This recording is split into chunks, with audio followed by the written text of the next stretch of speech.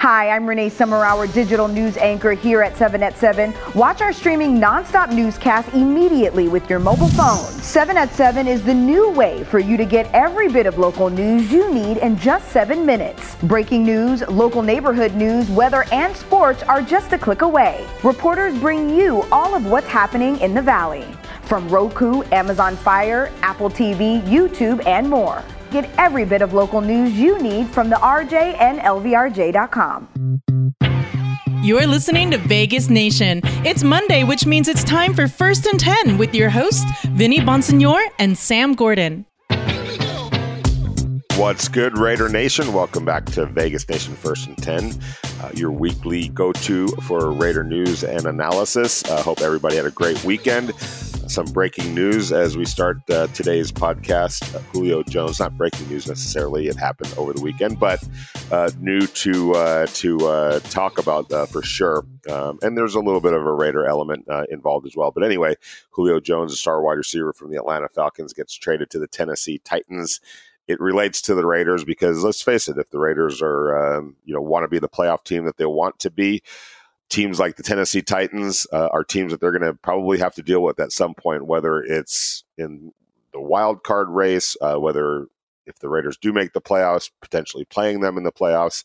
So somewhere along the line, Julio Jones and the Tennessee Titans could cross paths with the Raiders. That said, I just want to first say that today's episode is brought to you by the Las Vegas Review-Journal and presented by BlueWire.com. And without further ado, I'd like to welcome in our great co-host, friend, and colleague, Sam Gordon. Sam, how are you doing, my man? What's up, Vinny? Doing well. Like you said, a big weekend indeed. Yeah, let's stay with that. Were the Raiders interested in Julio Jones? There's no question that they were interested in Julio Jones. Who wouldn't be?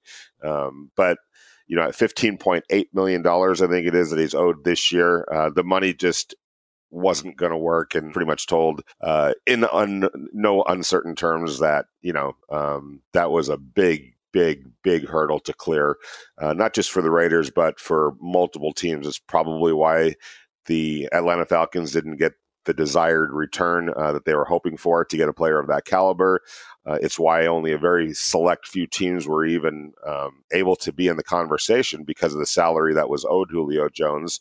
But it is what it is, and Julio Jones is going to the Tennessee Titans. I think that really lifts that offense to a whole other level. What are your initial thoughts on Mr. Jones going to Tennessee? Well, Vinny, I think, like you said, that offense is scary now, right? I mean, it was already very, very good.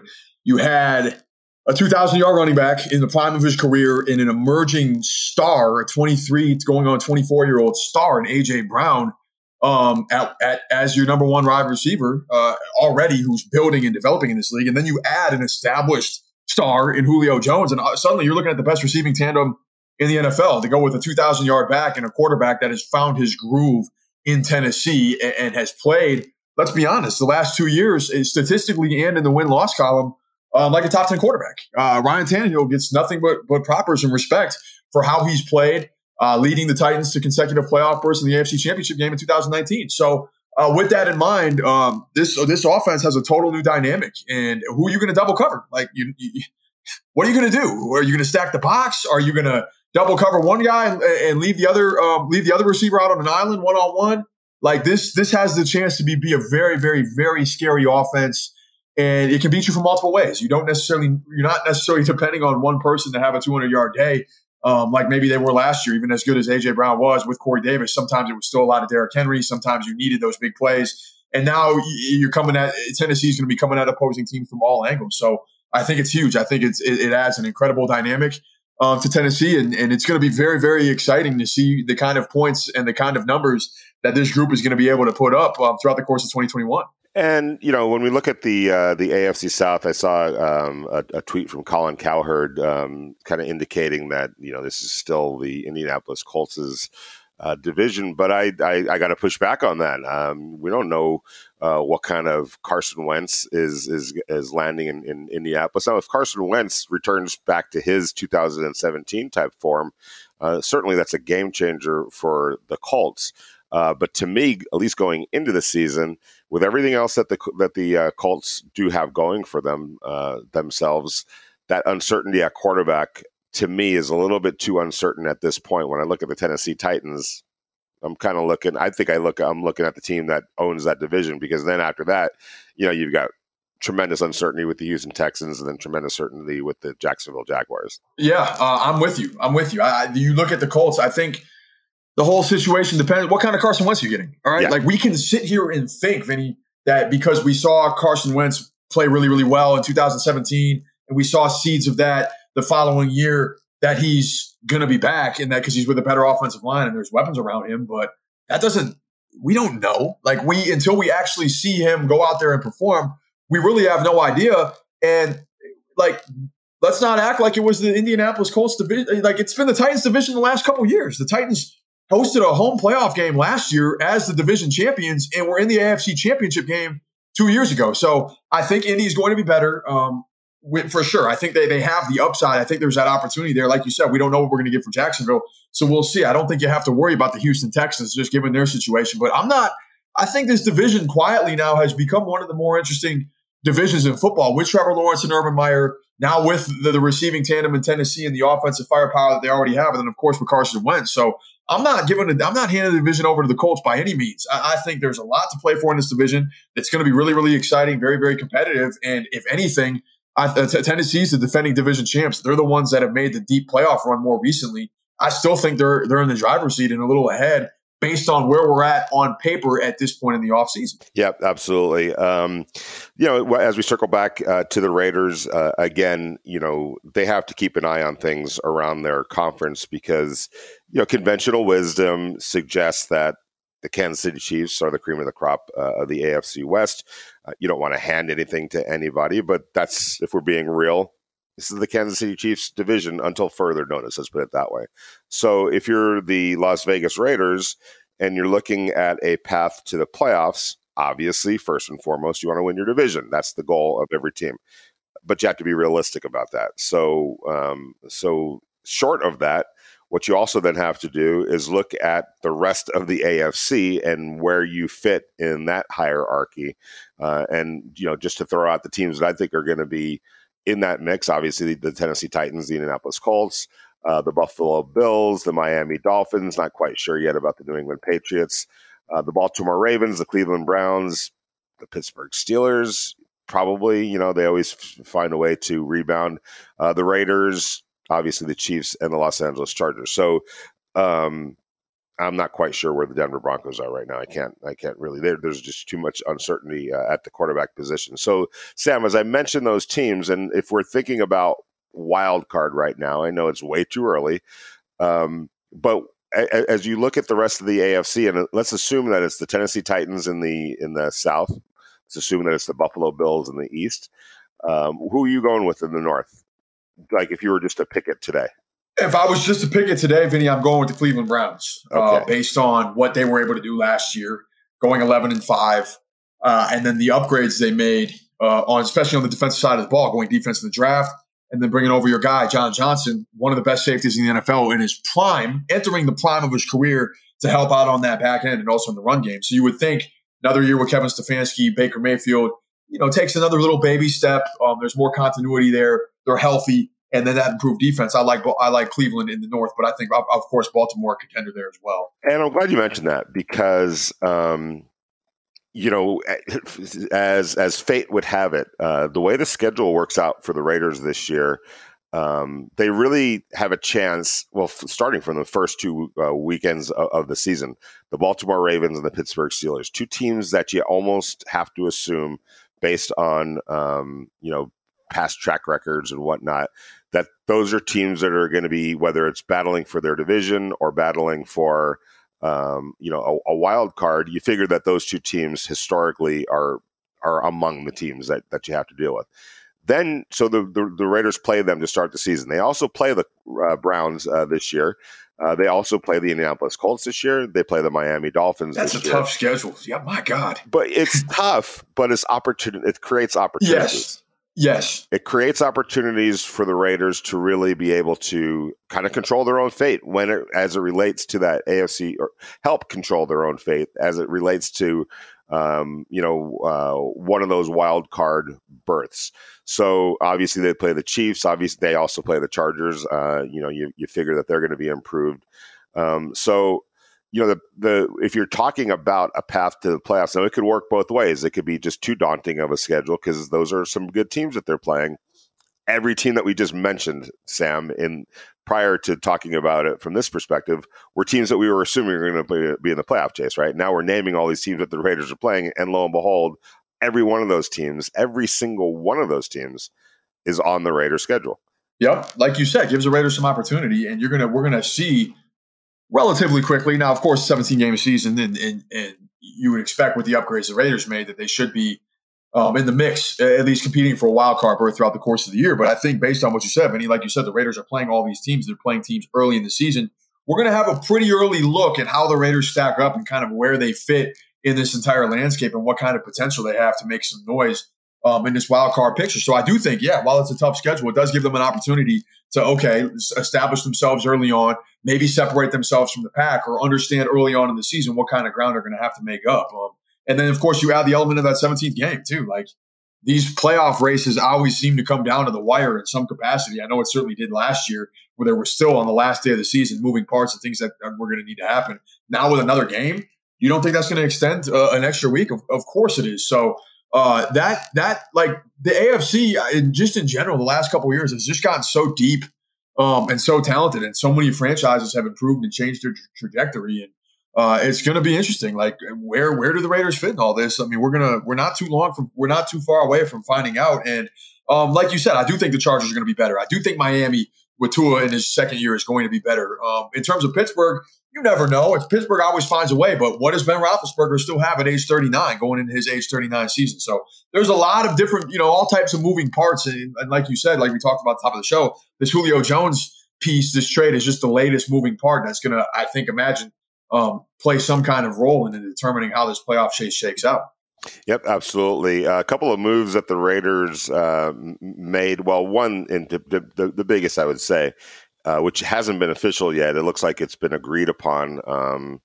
And that was the addition of, or at least coming to terms with Sam Young, the offensive tackle, veteran offensive tackle, who appears headed back to the Raiders. I'm going to just assume right now, number one, I'm sure there's, you got to take the physical and all that. But number two, if I'm Sam Young, I'm probably like, I'll see you in training camp, or I'll see you maybe in mini camp. No real rush for him to sign right now.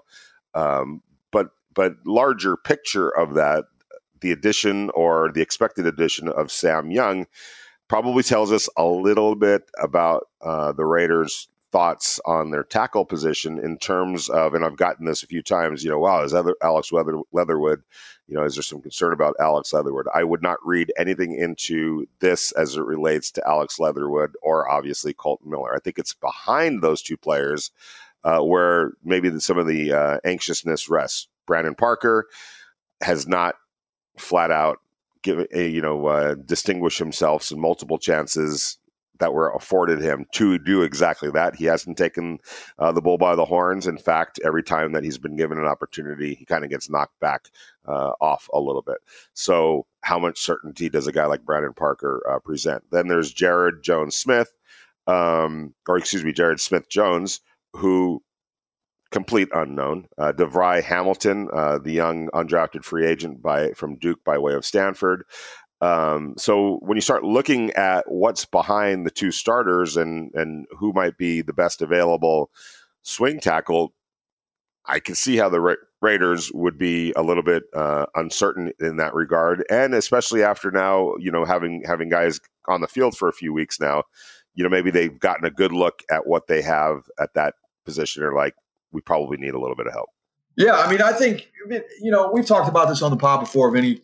Sam Young last year, swing tackle, played a considerable amount given the turnover. Yeah, what was going on with the Raiders' offensive line. You can't have. There's no such thing as too much depth, or there's no such thing as having too many veteran football players that have been in big moments and big games and have played different positions. And the fact that Sam Young is already familiar with what the Raiders want to do up front, has some experience playing for Tom Cable, knows guys, was a big part of the team last year. I think it's a fine signing. I think you want depth, you want reliability, you want versatility, and you want veterans. And he presents all those things. And with that in mind, why wouldn't you want to address that moving forward? Like you said, especially if there's some uncertainty behind your starters, that you don't want that. It's just football. Everybody's one play away from it being their last. There's an understanding of that. Teams deal with injuries all the time. And why not have insurance in the form of a veteran offensive tackle that played reasonably well, all things considered, given the circumstances last season? So I think it's a fine move. And if anything, right, what does this do? What do we always talk about, Vinny? Creates competition. And creating competition, especially at this point, while you're in OTAs, while you're getting ready for training camp, which is the real what really matters and where all the big decisions are going to be made. I think it's great. I think it's great for the offensive line. I think it's great for the starters to have another veteran behind them, and I think it helps create a sense of urgency that the young guys that are behind the two starters. It's time to see what they can do, because Sam Young can play football. He can still play at this stage of his career. He still knows what he's doing. He's still serviceable, and I think it makes sense that the Raiders bring him back. Your time is valuable, so we've built a 7-minute nonstop newscast that fits into your daily routine. I'm Jen Ah. 7 at 7 keeps you informed anytime, anywhere. Look for top stories, weather, sports and sports betting, business, lifestyle, and entertainment. Get every bit of local news you need in 7 minutes. Watch 7 at 7 a.m. and 7 p.m. Streaming nonstop 24/7 from the Las Vegas Review-Journal on your mobile or smart TV. When you think about Denzelle Good, who right now is slotted as the starting right guard, but nipping at his heels is a guy by the name of John Simpson, the 4th-round pick last year from Clemson. And I think in the Raiders' hearts of hearts, they would probably love it, if John Simpson declared himself, hey, I'm going to take that starting right guard job. And I say that because now all of a sudden Denzelle Good could probably go back to the role that he's best suited and offers the most help to the Raiders, and that is as a super sub offensive lineman who has experience playing tackle, obviously has a lot of experience playing guard, but he's a guy that in a reserve role could cover a bunch of different positions, and maybe that's the way it goes. But again, that's predicated on John Simpson, taking charge right there. We'll see what happens, when the pads, come on. Another move that the Raiders made was they signed a tight end, Alex Ellis. There was they gave a shot to I think it's Courtney Williams, the kid from Western Kentucky, who came in as a basketball player trying to make it as a tight end, and unfortunately for him, he was dealing with a hamstring throughout these OTAs, so hard to make a name for yourself when you just can't really perform because of an injury. So the Raiders cut ties with him, brought in a new tight end, Alex Ellis, kind of a veteran player. We'll see, where that all goes. So some tinkering and Sam, we mentioned this. We've talked about this a few times. This is why this is such an important time of year.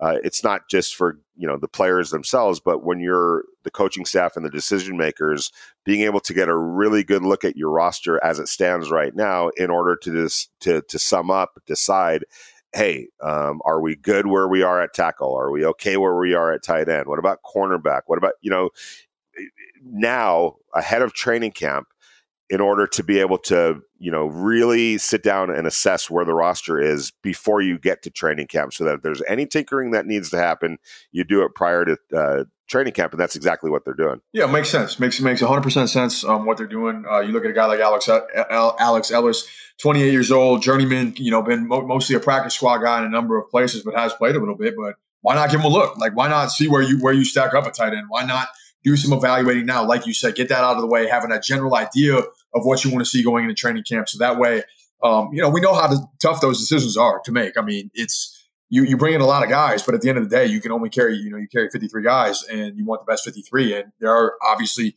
really, really tough decisions that come along with that. We see teams adjust their roster all throughout the course of the season, trying to tinker and address what their needs are. And of course, it makes sense to do that in June. Just right now, get ahead of training camp a little bit, figure some things out. You've had a couple, had some OTAs now to get a feel for where everybody's at, where different position groups are at. Just get a feel for certain things. Just see what's out there.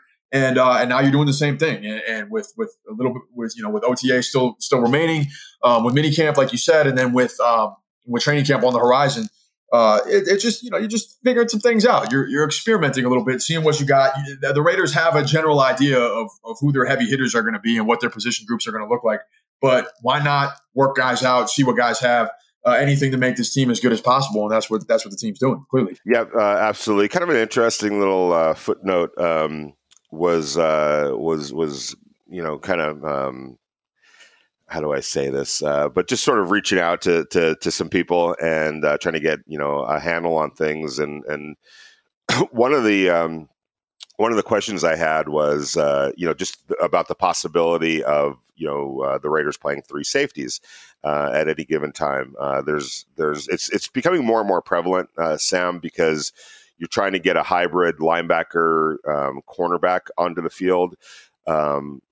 Somebody that's bigger than a cornerback and faster than a linebacker, that's going to be able to give you run support if the other team runs it, even in passing situations, or have somebody that's quick enough but also big enough to deal with tight ends in pass coverage and bigger wide receivers and running backs in pass coverage. So there's a trend now of getting three safeties on the field, taking a linebacker out the field. Typically that meant bringing another cornerback on the field, and that always happens as well. But in this case, it would be bringing another safety, on the field. And so I just kind of reached out to some people. Hey, is that a possibility? In Gus Bradley's system, does that figure into it at all? And one of the interesting, the reason I'm even bringing this up is because the feedback that I got was, yeah, absolutely, that's definitely part of the plan. But then, what raised my antennas a little bit. Got to figure out who the starting two safeties are first, right? And I'm thinking, oh, that's kind of interesting, because you kind of assume really that it's just. Trayvon Moehrig is one safety and Jonathan Abram is the other safety. I think that's still going to be how it plays out, Sam, but I think it's not etched in stone yet, which is kind of surprising to me. And one name that I brought up as this discussion kind of unfolded was Tyler Gillespie, and the Raiders are they like what they see so far, and they're really anxious to get him into the pads. They feel like he's going to really show up once the pads come on, and the physicality escalates a little bit, because that's part of his game. So I don't know what to draw from that. I know that there's competition. We all understand that, but that was a position that I felt like the Raiders had some certainty at least as it relates to the starters. Yeah, maybe they still do, but at the same time, Vinny, you draft Tyree Gillespie for a reason. Like, you don't draft a guy with the intention of him not ever playing, or to not compete, or to not see any kind of role. And they invested a draft pick on him. He has a pedigree, like you said, fast, physical, can fly around. Had a really good career at Missouri, and at the very least, like you said, going to provide some competition. And once the pads come on and you see what he can do, like, hey, why not? Why can't he steal some playing time? Why isn't he in the position to do that? It really. Like we talked about before, it really kind of lights a fire, or really kind of creates a situation where the top two guys, like the safeties that we expect to be starters, I mean, they got to perform, right? That's what this does. I'm gonna stop you there real quick. Who are we talking about here? Like who? Let's assume there's one guy that they feel really good about, and another position that they're not so sure about. What position do you think they're not so sure about? If it played out like that, are we talking about Abram, or are we talking about Moehrig? I would imagine we're talking about Abram. That's the thing, right? That's yeah. It's an interesting situation. At the same time, we heard from Jonathan Abram earlier. There's a sense that he is going to be better and utilized better under Gus Bradley as the defensive coordinator, with him playing closer to the line of scrimmage, with him being able to use his instincts playing the run, being up in the box, and limiting his responsibilities in coverage. But what if Gillespie can really play, right? Yeah. Yes. So it's interesting. Carl Joseph's in the mix too, by the way. Yeah, 100%. Another veteran that's been with the Raiders before, that is familiar with the franchise, that has been there and done that, has played at a high level. Let's not forget what Karl Joseph was doing last season, right? We were just talking about, who were we just talking about, Vinny? The Cleveland Browns. Right. What did the Cleveland Browns do? They made the playoffs. Who started on that defense? Karl Joseph. Yep. So it like we said, now there's depth, now there's competition, and that's what you want as an organization, right? Absolutely, no doubt about it. So it's definitely something to monitor. On the flip side, in talking last week as we did to some of the Raider veteran players, and just kind of throwing it out there to them, and not being specific in how the questions were asked, and not in other words, not saying, hey, how is this guy doing or how is that guy doing? But it was more of, hey, who's of the young players who's kind of showing up a little bit, which I always like, because then that forces the guy that's answering the question to just from his own recollection, come up with some names. And a couple of the names that some of the veteran players have come up with are Moehrig, Darren Waller. Really had some nice things to say about Trayvon, and then also Nate Hobbs. Trayvon Mullen, the Raiders' third-year cornerback, was talking about Nate Hobbs, and nobody brought up Nate Hobbs' name. They just asked Trayvon who he thinks is showing up. And I think that bodes well, too. I think that Nate Hobbs is somebody that has already shown some of these veteran players an understanding of how to practice, how to approach things, how to work, and same with Trayvon Moehrig. So anything that you could draw from in that regard.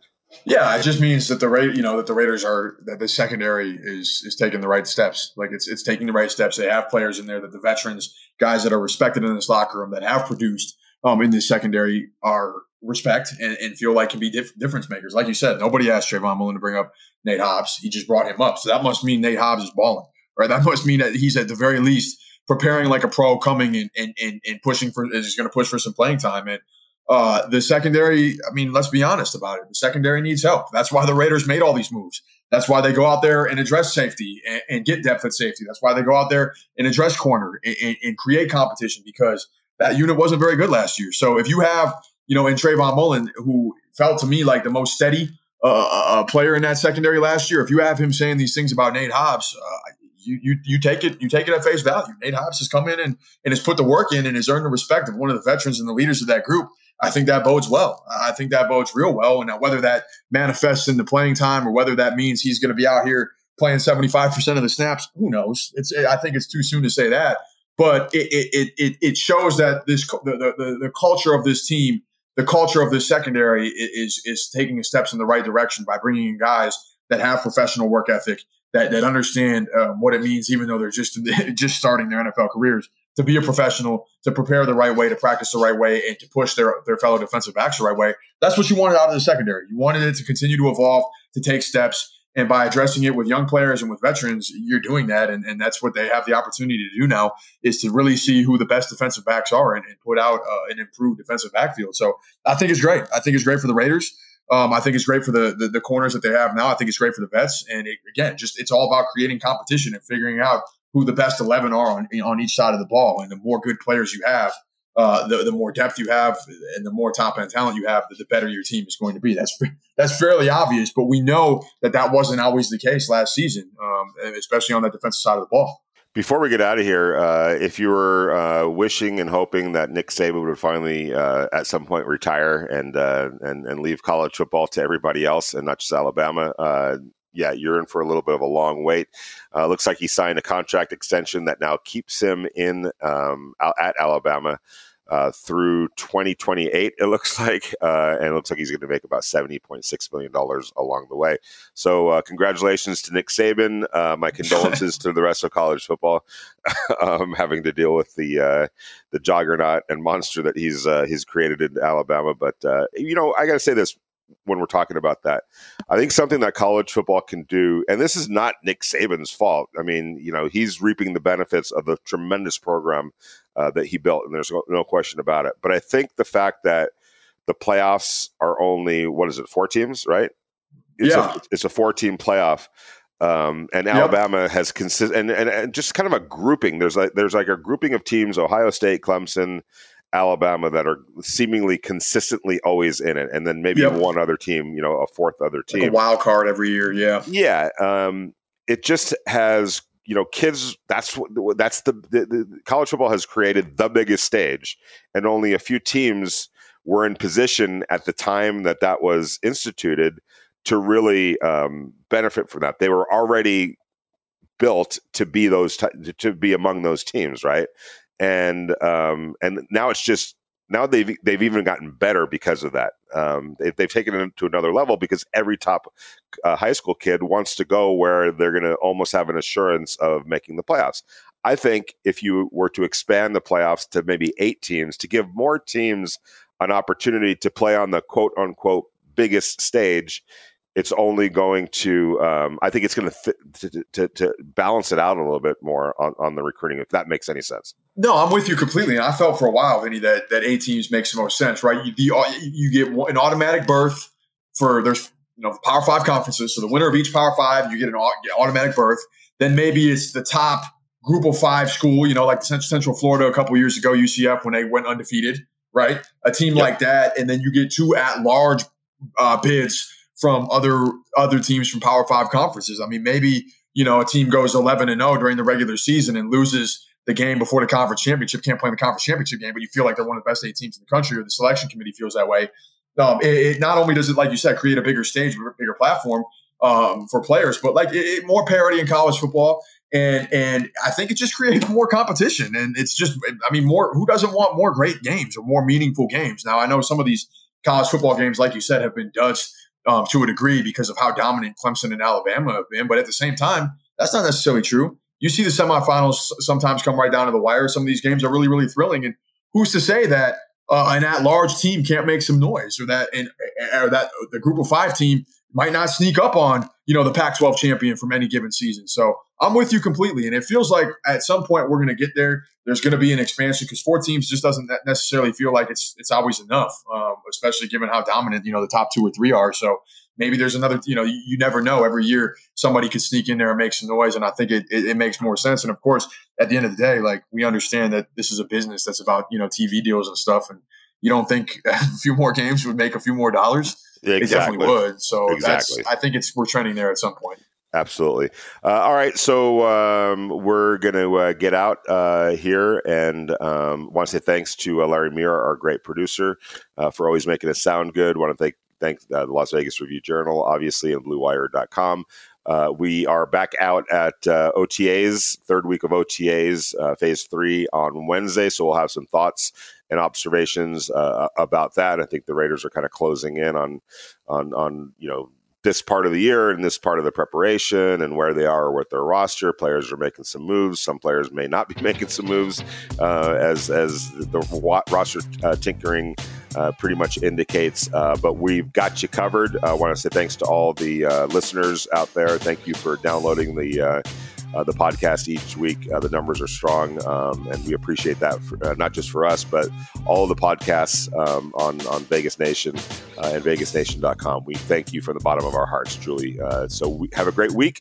We'll be back at it on Monday, giving you some observations on what happened this week and anything that might happen in terms of the roster between now and then. Really appreciate it. Sam, thank you, man. Have a great week. We'll talk to you soon. Sounds good, Vinny. Take it easy.